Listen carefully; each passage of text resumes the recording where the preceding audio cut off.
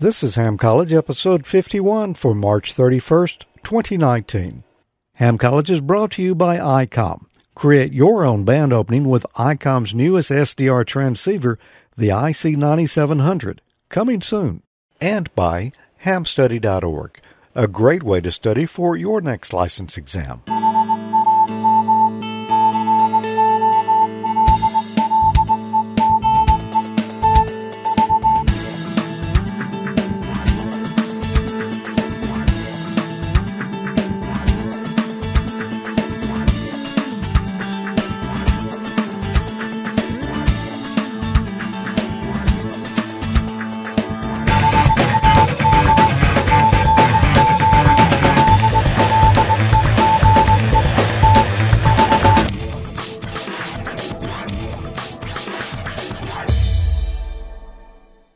Well, good evening, everyone. Welcome to another episode of Ham College. I'm Professor Thomas. And I'm Dean Martin. Just never gets old, does it? Well, it depends on who you ask. Ain't that a kick in the head? Ain't it? Well, we've got some unusual things tonight. We're going to talk about something that's not this week's or this month's subject. It's last month's subject. Oh, we're going back in time. Going back in time. Going to do one of those. And because I found out something good this week. You know, a couple of things I want to mention before we get started. Anytime we're doing a live stream, we've got the chat room going on at the same time. Yep, you can find it at amateur. That's my cue, right? That's your cue. Yeah. Okay. Well, you can find it at amateurlogic.tv/chat. If you're watching the live stream, there's usually some good hijinks going on in there, so you'll be missing half the fun unless you join us in there. That's it. You know, anytime I stop talking, that can be that's your my cue. Jump right on in there. Huh? Jump right on in. Well, we've only been doing this for going on 14 years, so I'm just kind of getting the hang of it. Yeah, I know how you feel. Yeah. Well, what did we talk about last month? Well, we talked about decibels and power and amplifier classes to the best of my recollection, and the best I can see that note right there. That's pretty close. Yeah, that's what the note says. So, and we did. And we didn't talk enough about decibels. So we're going to do some more decibels. We actually did, but I learned a real neat trick in past week that I could have learned, a month ago, and we could have had it on last month, but my reading stack was backed up, and I had not got to a particular issue of a magazine I needed to see. I read an article that Roger Pasfin wrote in the January-February Radio Guide magazine.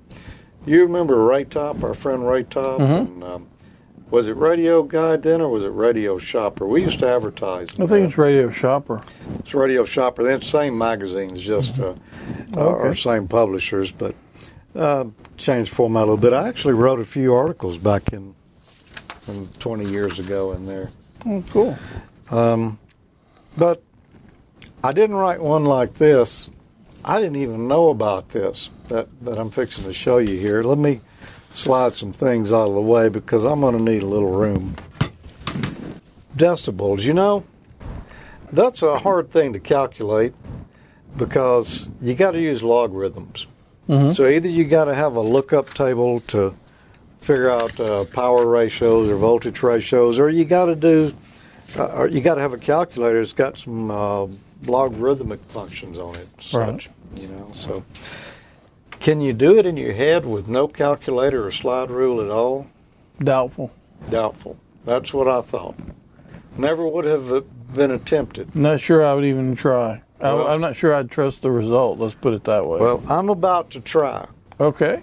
And the ones I'm going to try, I actually tested the results based against an online calculator just to see if I came up with the same results, and I did, very close. Oh, cool. So what I'm going to tell you about here is a good way to quickly solve some decibel gains or losses in your head kind of give you an idea of. I have a lot of losses in my head. Yeah, not much gains in anymore. my pocket. Yeah, I got those too. We're going to talk about some power ratios. We just looked at that chart last week. Say we had 3 dB. It felt like last month. I think you're right. 3 dB. How much would we increase power if we increased it by 3 dB? You should remember this. Double. You would double it times 2. That would be if we had a 3 dB increase, we'd multiply whatever our power was by 2. What if we had, say, 6 dB increase? How much would we increase our power for that? Times 4.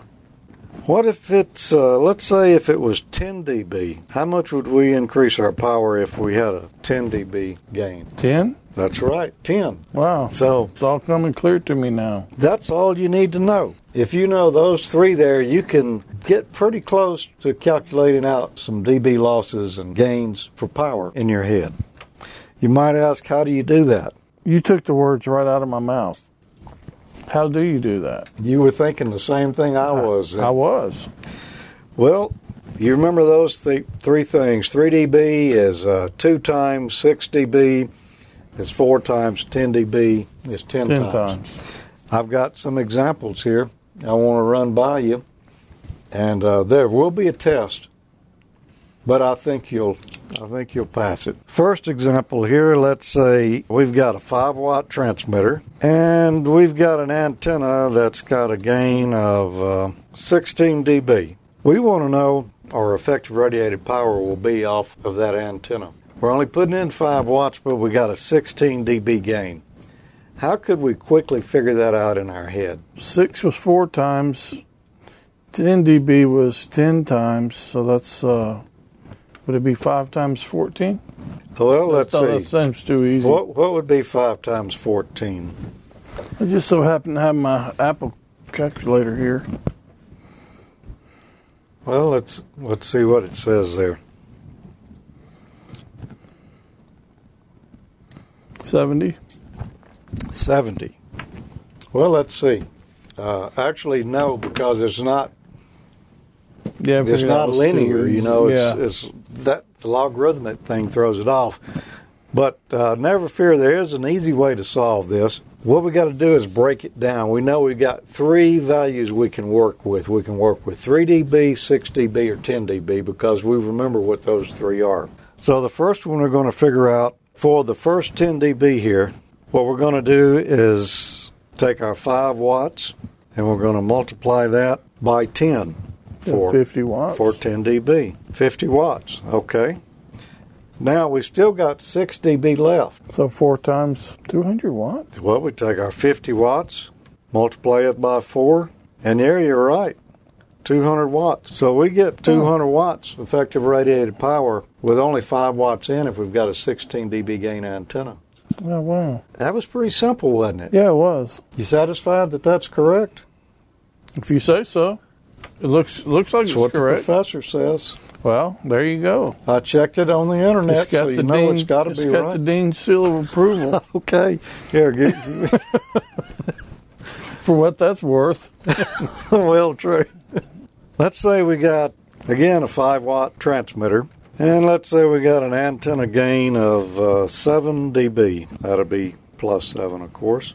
How would you go about figuring this one out? I guess you would break it. Break it down, you're right.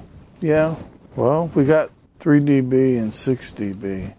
That's 9. That won't work. Yeah. And 10. Those are the 3 figures we can work with. So I guess we'd have to go with 6 dB for times 4, which would be 20, and then divide and get the fraction for the other 1 dB. No. No? Didn't you? Now, this one is tricky here. Yeah. This one is hard. The first thing we got to do is calculate out for 10 dB. Okay.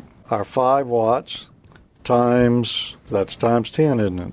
And so that's going to give us 50 watts. So we got 10 dB there, but that's more than we need. We got to have numbers divisible by 3, 6, or 10 here. Mm-hmm. we can subtract 3 dB from 10, and we got 7 dB, don't we? Oh, yeah. That's what we got to do is subtract 3 dB. Which would have been 10 watts. All right, so we got our 50 watts, which we've just calculated, and we're going to divide that by, well, 3 dB, that's a ratio of 2, isn't it? So we divide that by 2, that's going to Would give you not us... subtract? Would you not subtract? No, it's going to give us 25 watts.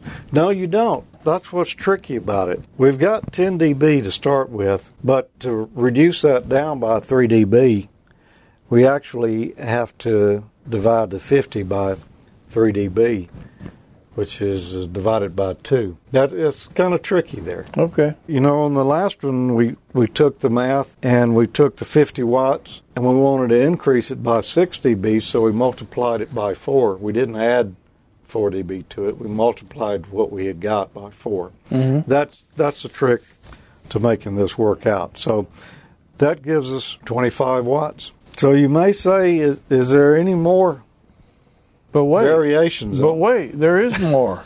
Okay. I'm glad you recognize that because I got more to talk about. Okay. Let's make it a little more interesting. I'm not looking at the chat room, so I don't know. They're not saying a whole lot in there right now. They're just doing. They all working the calculators. That means it's getting good to them. No. Yeah, that's pretty sure that's what that means. That means they had never seen these tricks before either. Yeah. And so I thought it was pretty amazing stuff. That's why I wanted to share it here. All right, let's say we got a 100-watt transmitter, and we got an antenna that's got a 0 dB of gain. Let's say we're going to use 163 feet of RG58 cable, 440 megahertz. That's going to give you a line loss of 9 dB. I calculated that out just to see. RG58 cable? RG58. You know, you'd never use RG58 for UHF. No, I would have thought the loss would have been more than that. But that's enough. That's plenty. Well, let's see. Let's see how much that is. Since you've kind of got the hang of it here now, tell me how you think we would solve this one.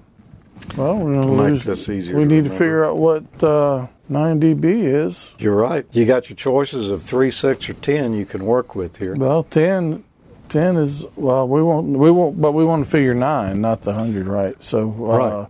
3 is the one that goes into there 3 times. Easiest. You need to use the biggest you can get in there first. Okay, so then we'd have to go with a 6 then. A 6. You say a 6. Give me a 6. All right, so we'll do the first minus 6 dB. So that's 100 watts. And what would we do with that? Well, 6 dB would be 4 times. But we're subtracting it. Yeah, I know. So 100 divided by 4. That's 25 watts. 25 watts. Now we still got 3 dB left over. So how are we going to handle that? Guess we're going to have to take the 25 watts. Okay. And subtract 3 dB from that. Oh, wait. We're going to have to divide? Yeah, I'm glad you remembered that. That's the hard part to remember right there. Divided by what? 3 dB set by 2. Because 2 is 3 dB is half. You're getting this. All right. It's so simple, even the dean could do it. Okay. Well, there you go, Dean. You just solved it. If we had 163 feet of RG58 cable and used it at 440 megahertz, we'd have 9 dB of loss. You may as well just use the rubber duck, man. Yeah, there you go. Yeah, out of your 100 watts, you'd only get 12.5 up to the antenna. Wow. That's pretty bad. 9 dB. In that case, 9 dB seems very drastic. It is very drastic. It is. It really is. Well, it was very interesting. Yeah, I thought it was. I got another one. If you think that one was interesting. Oh, but wait, there's more? There's more. There's one more. And, you know, we always want to make sure the audience in the class gets their money's worth for the tuition fees. For the free tuition? So that's why we're throwing this one in as a bonus. Okay. Let's say we're looking, well, at a satellite dish. And, you know, the feed horn in the center of that satellite dish is LNB, low noise block converter. They used to use LNAs, but they use LNBs these days. That thing has a gain figure to it. Let's say we were looking to buy a new LNB for our dish, and we had two different models there.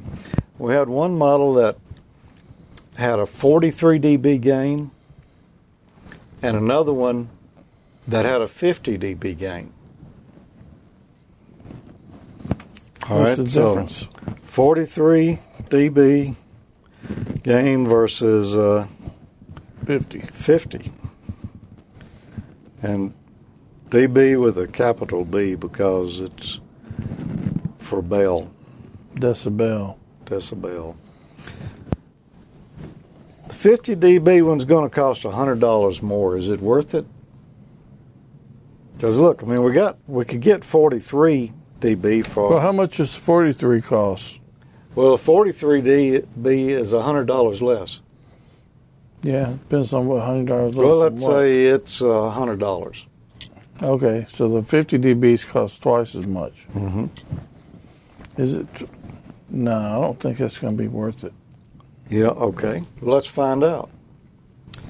How would we go about calculating this out? Well, I'm glad you asked, because you get to answer it. Oh, I do. Okay, well, you know, all I got to work with is 3, 6, or 10 dB. Yeah.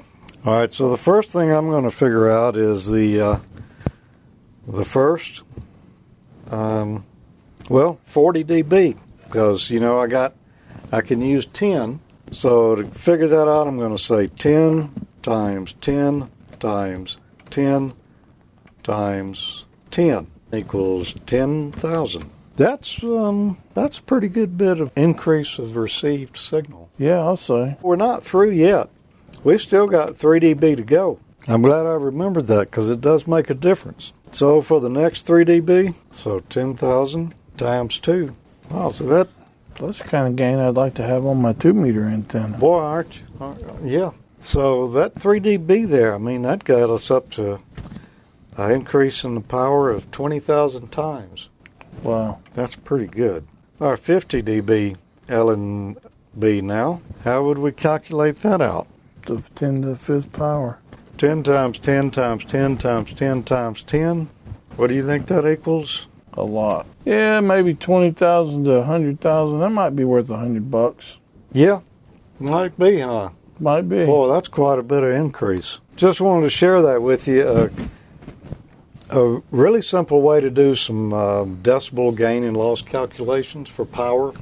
It'd be different now for voltage because, you know, voltage ratios are different. But it's a little bit of an eye-opener, too, because you would, just looking at that 43 to 50 dB, it's like, yeah, that's just 7 dB difference. But when you really calculate it out, that's massive. When you're down at the smaller numbers like 3, 6, or 9 dB, it can be some substantial changes. But when you get up into the bigger numbers like, you know, 53 dB, pretty big changes there. Yeah, that's why it's Ham College and not Ham Grammar School. Right. Ham Elementary School.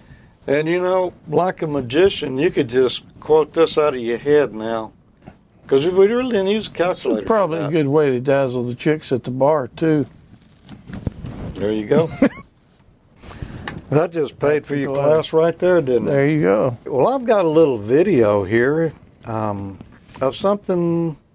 I don't remember how long ago I shot this. Well, this is very different because we don't normally do videos on Ham College. That is different. And this is a portion of a video I shot for Amateur Logic several years ago because we're going to talk about receivers tonight. We're going to need to know a little bit about super heterodyne receivers. Well, this might be the difference between me getting a buzzer or not. It could be. And so rather than me sit here and try to explain this, I thought I've already explained this once. You just play this of you sitting here explaining this. Right. And the last time I did it, the presentation was so riveting that I thought, well, we'll just play that. This segment is going to contain mostly drawings and charts, but I think if you can stay awake through it, when we're finished, you'll understand a lot more about radio receivers and what an IF is. To begin, let's take a look at a typical receiver block diagram. The first element we see on the left is the antenna, where the signal is received off the air. The antenna feeds an RF amplifier usually, which increases the level of the signal. The local oscillator produces a radio signal that is combined in the mixer with the RF signal being picked up off the air. The byproduct of the two is called the intermediate frequency. Now, intermediate frequencies are used for three general reasons. At very high frequencies, signal processing circuitry performs poorly, and it's also kind of difficult for ordinary circuits using capacitors and inductors to tune higher frequencies. A second reason is that in a receiver that can tune different stations, you would have to convert the different frequencies in all the stages of the radio to actually decode it. Using an intermediate frequency, we just have a tunable oscillator that we adjust the frequency on, and then everything below the mixer operates on a single frequency. But the main reason that we use intermediate frequency is to improve the frequency selectivity of the receiver. When we're dealing with the single frequency, it's easier for us to build filters that perform better. Typical AM radio receivers, the IF frequency is 455 kilohertz. In commercial FM receivers, it's usually 10.7 megahertz. The IF frequency of my Kenwood TS2000 is 10.695 megahertz, so it's not very far off the typical FM IF frequency. A lot of HF receivers have an IF frequency that's in the 8 megahertz range. Now, after the mixer and the IF frequency is produced, the next stage is the detector, where the audio is actually demodulated into an audio signal that is fed to the AF, or audio frequency amplifier, and then fed on to our headphones or our speakers, whatever we're listening to. And that's the way a typical receiver works. To better understand how this IF frequency works, let's take a detailed look.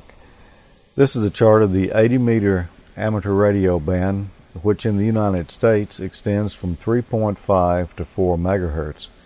Now, if we tuned in a single frequency in that band, let's say 3.825 megahertz, our IF frequency is going to be 10.695 megahertz. As a matter of fact, no matter what frequency we tune in on the radio, the IF frequency is always going to be 10.695 megahertz. Let's assume that the TS2000 has a 50 kilohertz IF bandwidth. That means that what we're actually getting is a signal that stretches from 10.67 megahertz to 10.72 megahertz, with 10.695 being in the center of that, and that is the signal that we'll demodulate and listen to. Let's tune in a different frequency, say 3.7 megahertz. Our IF bandwidth is still the same, and the same frequencies are involved. Even if we tune to the 10-meter amateur radio band, our IF frequency is still 10.695 megahertz. Now let's zoom in to take a little closer look at what I'm going to call the virtual tuning range, or the actual IF bandwidth. Now, coming from the radio, it's actually 10.67 megahertz to 10.72 megahertz, but what we'll be receiving within that range is the over-the-air frequencies that are between 28.175 and 28.225 megahertz. Now that's 50 kilohertz of range. Our receiver is typically only looking at around 3 kilohertz of signal for a sideband signal. That's a classic right there from 2010. Yeah. If you think about it, how many dB ago was that? 8 years. Yeah. It's too much math. I hear you. Yeah, we're done with, no, we're not done with math for tonight. We're close to done. No, but I've done enough for the moment. Yeah. I'm not sure the audience can handle too much math at one time. Yeah. All right, we need to get on into our questions here, but, I think the dean and the professor could take a quick break right now. That sounds like a plan. And we will be right back and get right on into the exams. Create your own band opening with the IC9700. ICOM's newest SDR transceiver, the IC9700, is coming soon. This new radio is bringing direct sampling to the UHF-VHF weak signal world. The IC9700 all-mode transceiver is loaded with innovative features, such as dedicated amateur satellite operation, color touchscreen, built-in D-Star capability, RF direct sampling on 2 meters and 70 centimeter bands, dual independent receivers capable of full duplex operation as well as dual watch, 100 watts maximum output power on 2 meters, 75 watts max on 70 centimeters, and 10 watts max on 1.2 gigahertz. Visit ICOMAmerica.com/amateur for more information on all the great ICOM radios. Attention all hams. ICOM knows that ham clubs play a big role in bringing ham communities together to learn from their peers and industry leaders. As a way to give back and help you on your mission, ICOM has launched a promotion exclusively for U.S. ham clubs and the ham fest they're involved with. By registering your club, you could win ICOM swag, a Skype presentation for your club, or your ham fest, an ICOM booth setup. Register today for your chance to win at ICOMAmerica.com/hams. Pack your bags because Dayton Hamvention is coming up from May 17th through 19th at the Greene County Fairgrounds and Expo Center in Xenia, Ohio. See the latest and greatest ICOM gear and meet hams from all over the world. Looking forward to Dayton again? Yes, sir. I am. I am, too. I bought my plane tickets the other day. This is going to be the first time I've actually had to pay for a plane ticket to go there. Yeah. It should be much easier on your arms. Yeah. It's not going to be easier on my wallet. Yeah. Well, yeah, you've gotten off easy. I've been paying for mine every year I've gone. Yeah. So, what is another term for the mixing of two RF signals? Is it A, heterodyning, B, synthesizing, C, cancellation, or D, phase inverting? Well, what is another term for the mixing of two RF signals? And I just saw a nice little video, and after watching the video and understanding what the topic of one of tonight's topics are, I'm going to have to go with A, heterodyning. Yeah, and I've always, for whatever reason, called it heterodyning all these years, and it is heterodyning. Is the real term there. I'm going to agree with you. I mean, I think that was kind of a given. This was a freebie. Yeah, that's a freebie. Yeah. There you go. Yeah. Well, I'm not going to give you a fist bump on that one. No, I probably don't deserve one for that one. It would have been pretty embarrassing if I'd have missed that one. It would have been. All right, your turn. Oh, no, it's not. It's my turn. It's my turn to answer. What is the simplest combination of... I forget so much since the last one. What is the simplest combination of stages that implement a super heterodyne receiver? A, RF amplifier, detector, audio amplifier. B, RF amplifier, mixer, and IF discriminator. C, HF oscillator, mixer, detector. Or D, HF oscillator, prescaler, and audio amplifier. What is the simplest combination of stages that implement a super heterodyne receiver? A, RF amplifier, detector, and audio amplifier. No, that would be a simple receiver, but not a super heterodyne. B, RF amplifier, mixer, IF discriminator. Boy, you would think that sounds like some official stuff there. Mm-hmm. But I don't think there's such a thing as an IF discriminator.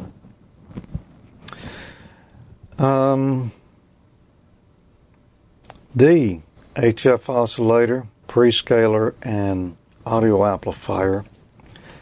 Those are all things that you would see in a receiver, but that doesn't make it a super heterodyne. We got to have a mixer for that. So I'm going to say it's C, HF oscillator, mixer, and detector. Okay. What do you think? Is that your final answer? That's my final answer. Going once. Go for it. Okay. What circuit is used to combine signals from the IF amplifier and BFO and send the results to the AF amplifier in some single sideband receivers? Is it A, RF oscillator? B, IF filter? Or C, balanced modulator? Or D, product detector? Okay, I don't know this one, so I'm going to have to try to reason this out. What circuit is used to combine signals from the IF amplifier and the BFO? Send the result to the AF amplifier and some single sideband receivers. It's not a RF oscillator because that doesn't combine signals. IF filter doesn't combine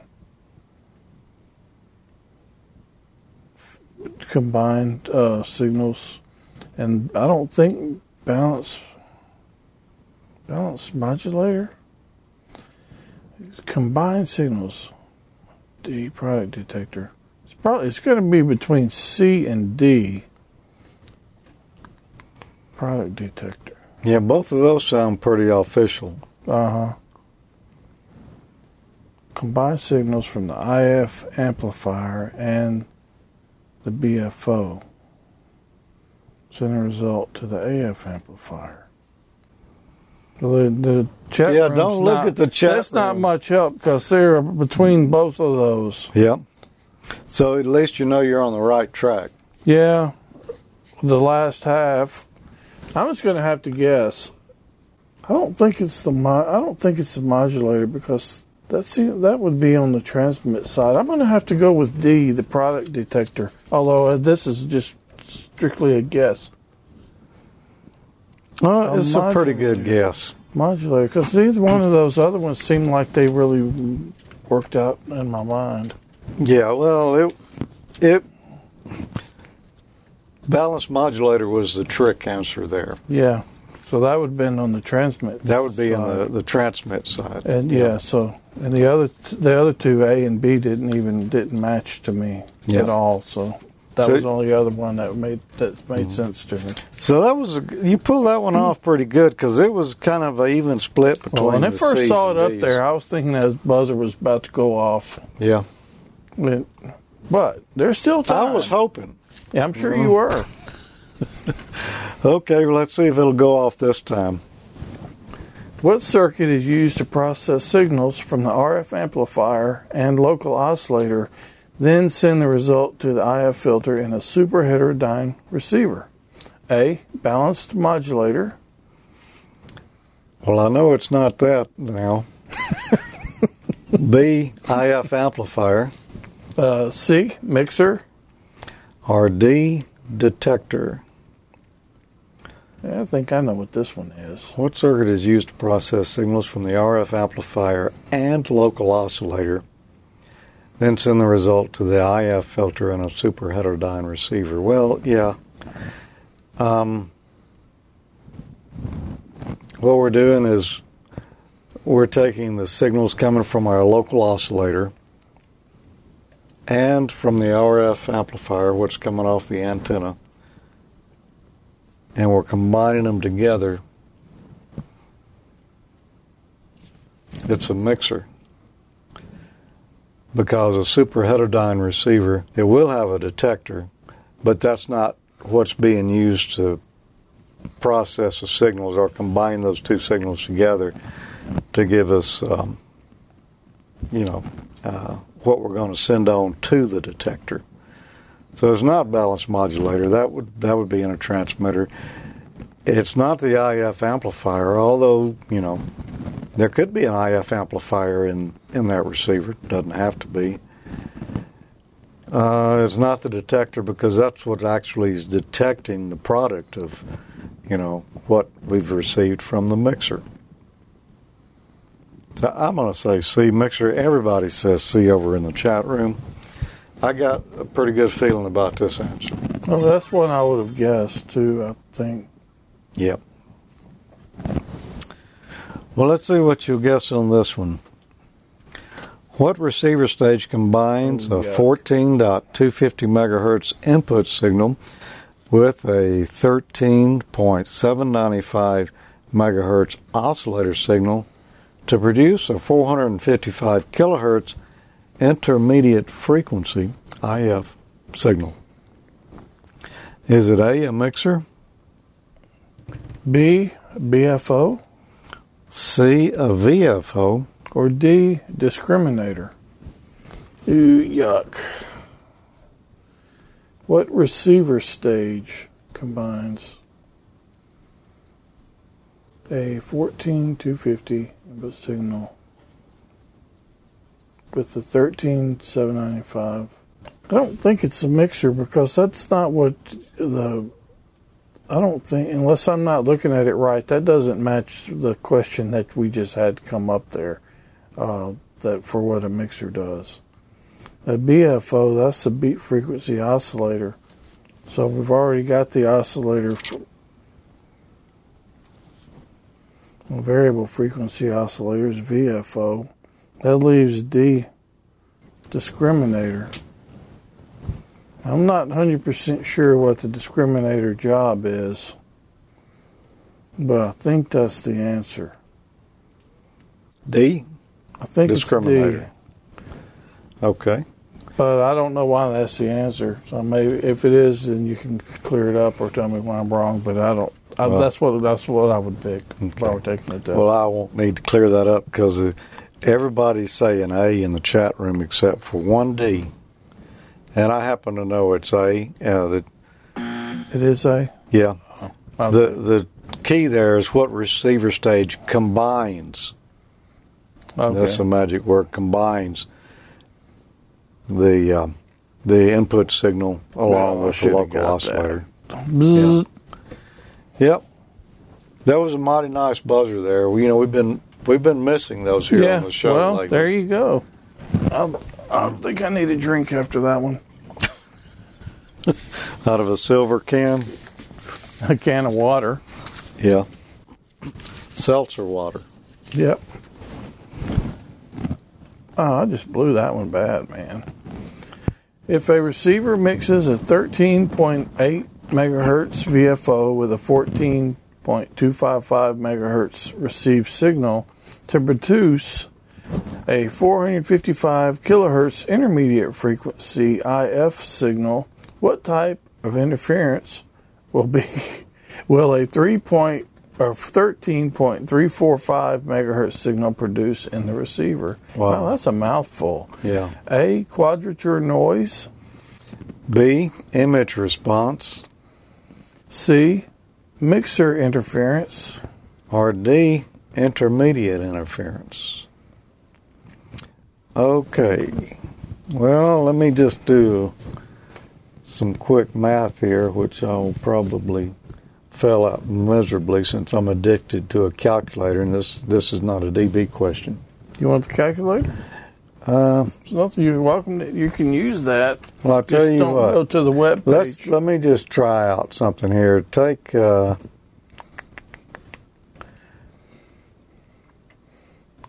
let's see, 13.8 and subtract 4.55. I really should have said 13,800 minus 455. Okay. You got a clear on that? That's Apple, isn't it? 13.800? Mm-hmm. Minus 455. Minus 441.2? That's not right. It's Apple. It might be wrong. Well, yeah, it's not a negative number, I know. Well, you just subtracted 13,800. Yeah. 13? Not, yeah. Yeah, 138. No, not dot. Oh. Well, I was doing that. Yeah. Minus 455? Yeah. Yeah. 13,345. Oh, the same number we got there. Okay. So that is sort of harmonically related, or that is a multiple of that math there. So what kind of interference is it going to produce in a receiver? I don't think it'll be quadrature noise. I don't even know what quadrature noise is. And I don't think it'll be intermediate interference, because whatever's doing the interfering would have to be around 455 kilohertz itself to do that, I think. And I don't believe it'd be mixer interference. I think what it would be is image response, because that frequency just happens to be 455 kilohertz off from our VFO.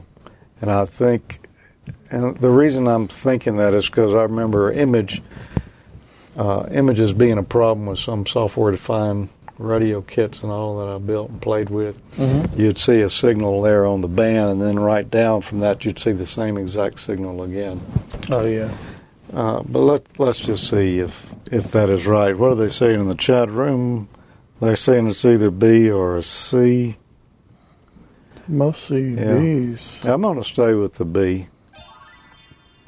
And got that one right. Cool. Okay. All right. We didn't actually have to use the calculator to do that, but I just wanted to see if that was where it would produce, a signal at, and so that kind of helped me verify what I was thinking there. What is one reason to use the attenuator function that is present on many HF transceivers? Is it A, to reduce signal overload due to strong incoming signals? B, to reduce the transmitter power when driving a linear amplifier. C, to reduce power consumption when operating from batteries. Or D, to slow down received CW signals for better copy. Well, it's not D. I could say that beyond any shadow of a doubt. Okay. Attenuator, that's usually going to reduce the level of something. So reduce power consumption. Attenuator function to reduce the signal overload due to strong incoming signals. That's going to be the answer. A. B, to reduce transmitter power. You could just turn the power down. Attenuator. It's going to be A. The answer is A. Oh, that's what everyone's saying in the chat room. I'm going to agree with you. And it is. A. Are you new to the ham world or an existing amateur operator who wants to take your license to the next level? Study for your radio license exam at hamstudy.org. Hamstudy.org is a free online learning tool powered by ICOM. It was created by Richard Bateman, KD7BBC, Michael Stufflebeam, KV9G, and Rich Porter, KK6GKE, and it uses a modern web design to enhance the experience of studying for your technician, general, and amateur extra exams. Since 2013, hamstudy.org has helped new and existing hams to familiarize themselves with the question pools, use stats-based flashcards to focus on material they need to learn, and take practice exams to gauge progress. Visit hamstudy.org on your desktop computer or mobile device. Register for a free account at hamstudy.org to access personalized study history and other site features. Prepare for an exam in an intuitive and comprehensive manner. Check out hamstudy.org, powered by ICOM, for free learning tools. Good luck on your next exam. I found a nice ICOM ball cap and ICOM t-shirt, Ham Crew t-shirt. You know what? People going to Dayton Hamvention would look really good wearing this around there. They would. They sure would. The T-shirt, I mean, you know, that spells it out right there. Ham Crew and Icon. Yeah, and the matching Icon ball cap to go with it. And you're probably going to want that cap for when the rain starts. Yep. Or the sun's beating down on you, one or the other. One or the other. So it's a versatile cap. It's an all-weather cap. It is. So anyway, I hope you guys and ladies put your entry in to try to win that this month. Where would you enter? Well, it's pretty simple, really. All you got to have is a name and an email address, and send an email to hamcollege@amateurlogic.tv. It's pretty much that simple. And I guess we could do a random drawing of those entries and choose a winner. That's why you're the professor. That's why. You know, it pays to go that extra step. It sure does. I'm just a dean, man. I just pass this stuff out, that's all. Well, and you don't have to have anything in particular in that email. You can... No, you just send it. That's all you really got to do. You can do just like Glenn here. He sent an email to hamcollege@amateurlogic.tv that said, enter me, 73 Glenn, W3WWT. There you go. That's all it takes. And Glenn, there you go. You're a lucky winner. Yeah, there you go, Glenn. Paid off for you, man. And congratulations on winning it. They'll be contacting you soon. Yep. If you entered and you didn't win, enter again for next month. The queue gets cleared out, and we start over clean every month. So go back and send your entry in. So hopefully you'll win next time. Yep. Anyway, congrats, Glenn. What is the purpose of the notch filter found on many HF transceivers? A, to restrict the transmitter voice bandwidth. B, to reduce interference from carriers in the receiver passband. C, to eliminate receiver interference from impulse noise sources. Or D, to enhance the reception of a specific frequency on a crowded band. What is the purpose of a notch filter found on many HF transceivers? It's a notch, okay? Mm-hmm. So it's a filter that's cutting out something. Yeah, so you're gonna like null out one little section. Okay. To enhance the reception of a specific frequency on a crowded band. No, because it's not a peaking filter, it's a notch filter. So no, it's going to eliminate something. C, to eliminate receiver interference from impulse noise sources. No, because impulse noise is broad-banded. I mean, that's like spark plug noise or, that type like our spark gap transmitter we made back in the technician section. That thing's broadband. Mm-hmm. You put a notch filter on it, you're not going to eliminate anything. A, to restrict the transmitter voice bandwidth. No, there again, the notch is just going to cut out a little hole in the middle somewhere, wherever you tune it to. And those are from receivers anyways, right? Well, typically it would be. I mean, you could make one for RF, but it would only notch it out. It wouldn't control the overall bandwidth. It's just going to take a little hunk out of the middle of it, wherever you tune it. So I'm going to say it's B, to reduce interference from carriers in the receiver passband. And let's see what everybody's saying in the chat room. They're saying B. It's got to be right then. Yep. If you're on HF and and you're on sideband, somebody keys up a transmitter right near you, what's it going to do? It's going to kind of heterodyne effect. So it's going to cause a whistle or a tone to be picked up on your receiver, and if it's real narrow, so if you've got a notch filter, you can tune it right on that offending signal and take it right out. Yeah, it can really clean it up a lot. Yep. And those have been around on HF receivers for a good while now. Even, some of the older ones have that.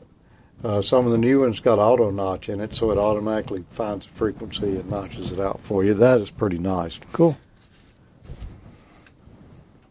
Okay, which of the following can perform automatic notching of interfering carriers? Is it A, bandpass tuning, B, a digital signal processor or DSP filter, B, balanced mixing, or D, a noise limiter? Yeah, it's not going to be D, noise limiter. That works on a pretty broad range. And balanced mixing. Bandpass tuning is very cool stuff, but I don't think that's the answer here. I think it's going to be B, digital signal processor, DSP filter. It seemed like that would be what would perform that. Yeah, out of the choices you got there. Bandpass, that's where you're gonna. That's kind of the opposite, where you're gonna exactly. know things on both sides, and you're only gonna get the band, the piece of the band that you want. Where notch is gonna actually cut out a piece in the middle or to the side or whatever. So it's got to be B, digital signal processor. DSP. That's what they're saying in the chat room. I'm going to agree with them. Okay. Those choices. A digital signal processor would be great for performing automatic notching. Yep. Which of the following is an advantage of a receiver DSP IF filter as compared to an analog filter? A wide range of filter bandwidths and shapes can be created. B, fewer digital components are required. C, mixing products are greatly reduced. Or D, the DSP filter is much more effective at VHF frequencies. Which of the following is an advantage of a receiver DSP IF filter as compared to an analog filter? All right, well, let me just start off the first one. I'm going to rule out D. The DSP filter is much more effective at VHF frequencies. Because you remember way back when Radio Shack sold some little DSP filters? Yeah, the little speaker? Well, no, this was a little unit. It wasn't a speaker. It was, I think you put it in line with your speaker. I don't remember now. I bought one of them. Oh. But it didn't help, and I was only on 2 meters back then. It didn't help anything. Didn't help at all. No. All right. So, could it have been that it was made from Radio Shack, huh? No, it's because it's the kind of noise you got on FM, it's not going to help it on VHF frequencies.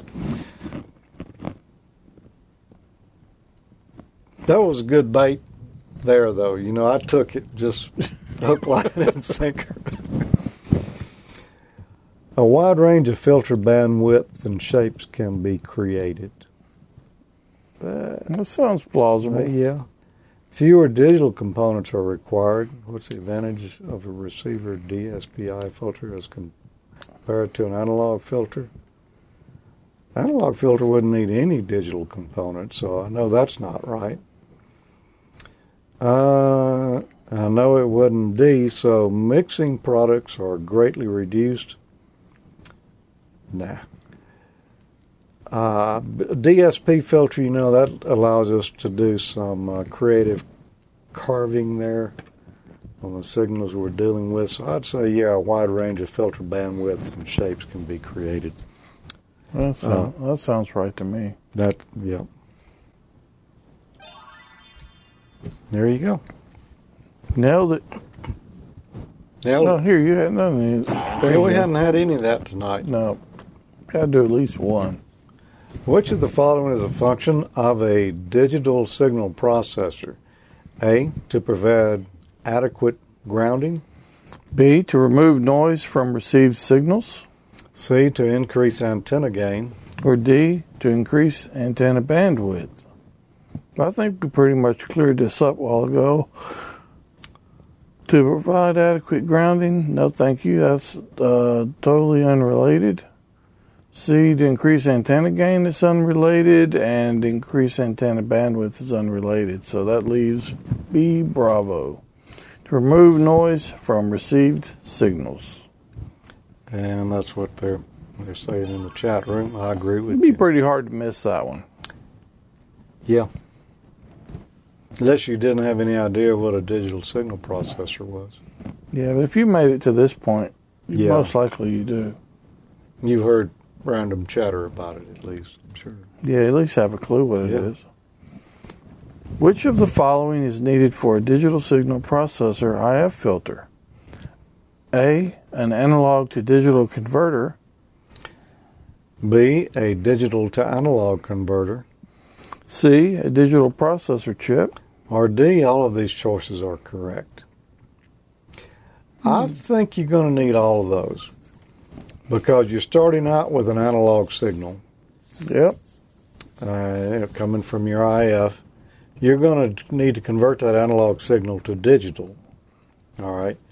Then you're going to want to do some processing on it. You're going to need a digital processor chip to do that. And then since your ear can't understand digital, you're going to have to convert the digital back to analog. I say it's D. I concur. And so does the chat room. I concur, Professor. Yep. So there we go, number D. All right. Number D. How is digital... Boy, there's a lot of questions on this. I mean, How is digital signal processor filtering accomplished? A, by using direct signal phasing. B, by converting the signal from analog to digital and using digital processing. C, by differential spurious phasing. D, by converting the signal from digital to analog and taking the difference of mixing products. How is digital signal processor filtering accomplished? It's not by using direct signal phasing, I don't think. B, by converting the signal from analog to digital. Yeah. B, I think that might be it. Or C, by differential spurious phasing. No. D, by converting the signal from digital to analog. Nope. Digital signal processing is going to be accomplished by B, Bravo, by converting the signal from analog to digital and using digital processing. I'll agree, and so does the chat room. I feel like I almost gave that one away Why? because of what I said in my answer before that. But I mean, it's the only one that really makes sense. it's true, yeah.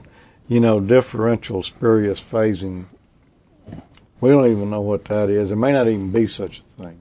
No, it sounds pretty impressive, though. It if you can does. pull it off. What doesn't... Oh, wow. We go from difficult to like to... What does an S meter measure? A, conductance. B, impedance. C, receive signal strength. Or D, transmitter power output. What does an S meter measure? S's. I think most people will get this one. I would hope so. I would hope so. Doesn't measure conductance, impedance, or transmitter output power. So that only leaves receive signal strength. Now I could see where some people could get this wrong because if you look at HF radio, the same meter has a scale on there for reading S units and power and maybe modulation and AGC, any number of things. Yep. But set as an S meter, it's going to be receive signal strength. They're all getting that right over in the chat room, too. Where is an S meter found? A, One in person. a receiver? One person chose S.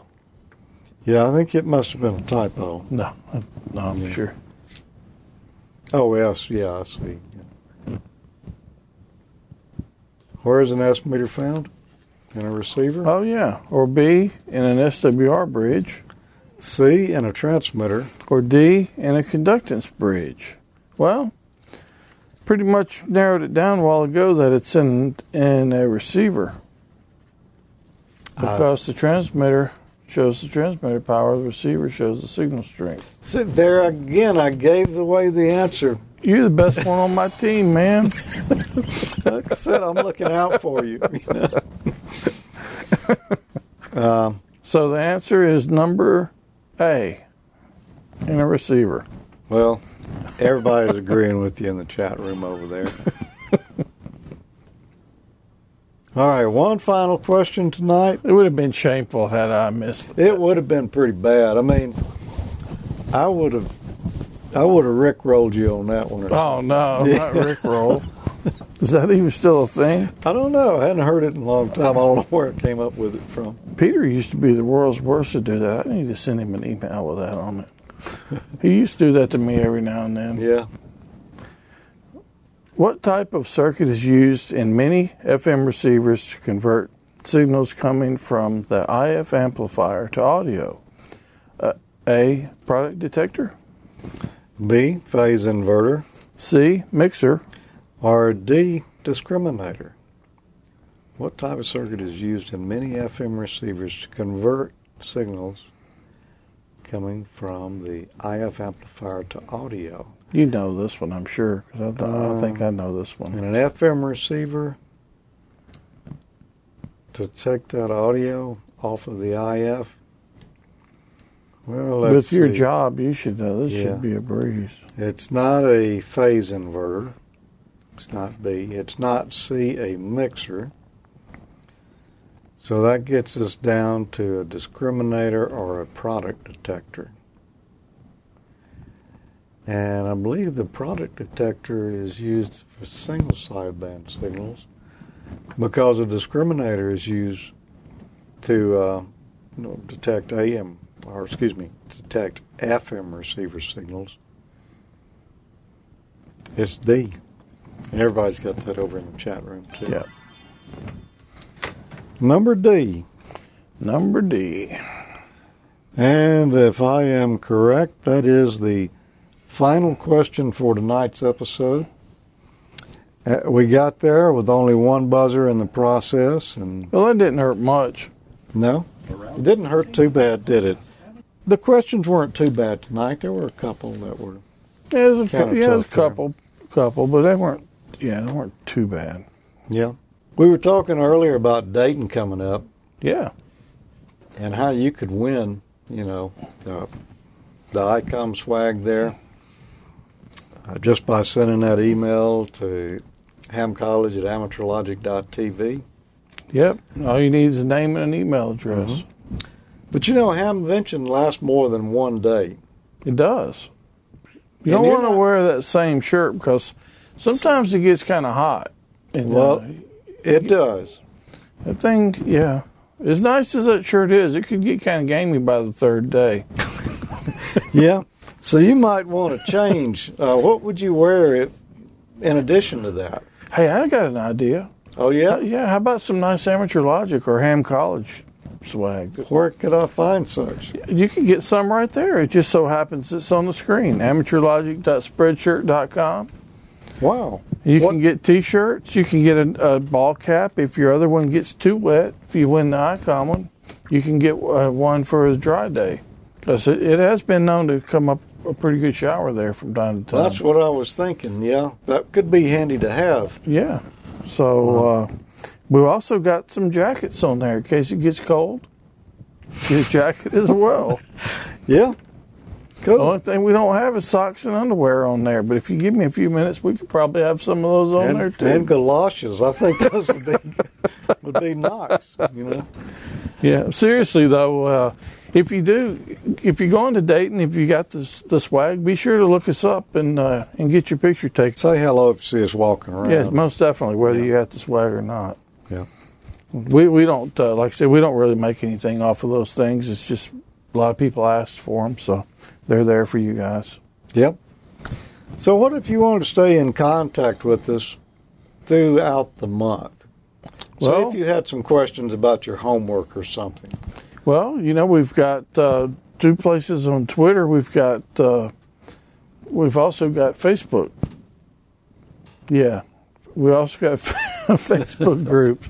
Facebook.com/group/Ham College. Or /Amateur Logic. Or /Amateur Logic, which is the more busy of the two. Or you can follow us on Twitter at Ham College or at Amateur Logic. I would say you could go to Google Plus, but I think about 2 more days and that's going to be gone. That's going away. So, unfortunately. I think I made my last post there this evening. I posted that we'd be shooting the show tonight. Yeah, it was a good run while it lasted. Yeah. But I really hate to see that, but anyway, that's how it kind of goes sometime. Yep, me too. And, I think, like I said before, if Google can't dominate the world with it, they're not interested. Throw it out. Yeah. Sorry, but thanks for everyone who's participated in our Google Plus communities. Yeah, absolutely. The only other real community we got right now is Facebook and Twitter. So join us at one of those. If we decide to do something else, we'll let you know. Yeah, and I was going to also say, the majority of the pictures, the swag pictures, came in through Google Plus. They did. So if you've got swag pictures and Google Plus is gone, we still like to see those things. If you're not a Facebook user, which I understand a lot of people aren't, and that's fine. But we've got email. Old school. Huh? Old school. Yeah, go old school and use email.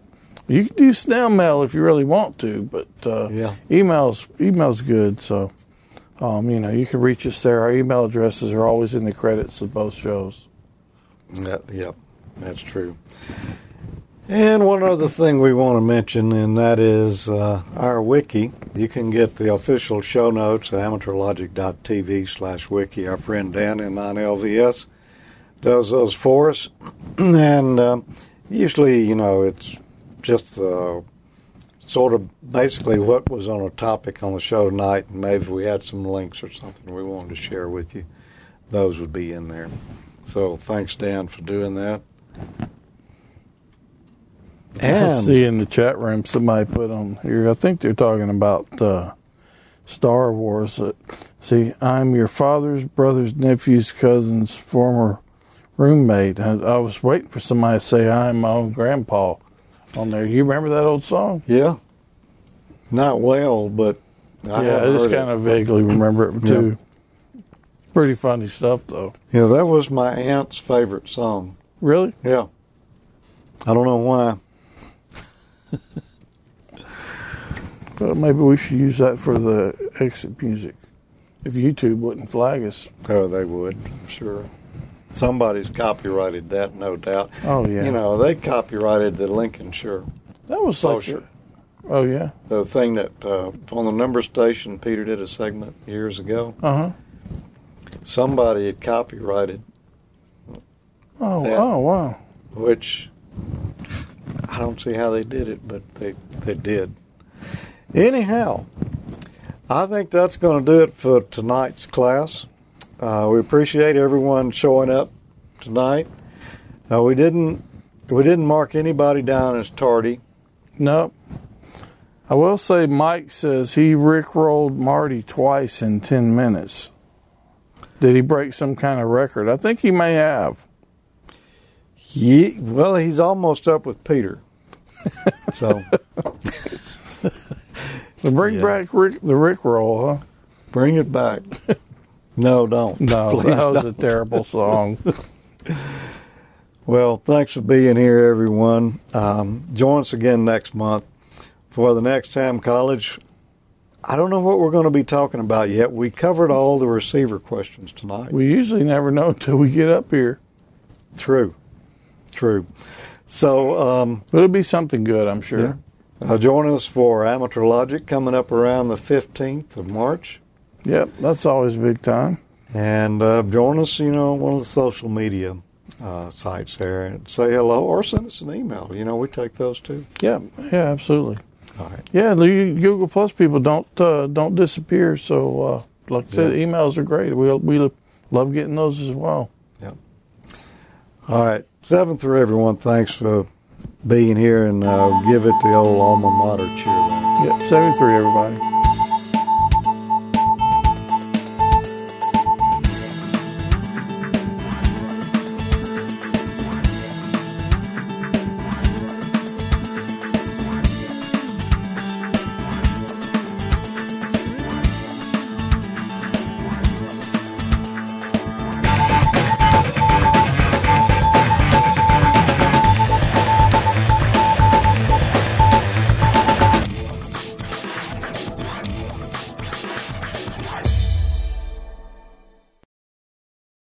That and 50 cents still won't even get you a cup of coffee. Yeah, you know, speaking of 50 cents, and not to get sidetracked here, but you know, that's the way the teachers will do often. You know, you want something to keep it entertaining. We got a new dog. Yeah. I don't know if you've seen that black dog yet. Yeah, I saw him barking at me when I heard him more than I saw him. That's the one. That dog stole a dollar bill out of my wife's purse. Oh, wow. And we only found half of it. So they gave her the nickname 50 Cent. Oh, nice. Yeah. Anyway, back to our lesson. That's what we got to do is subtract. Or subtract. Subtract.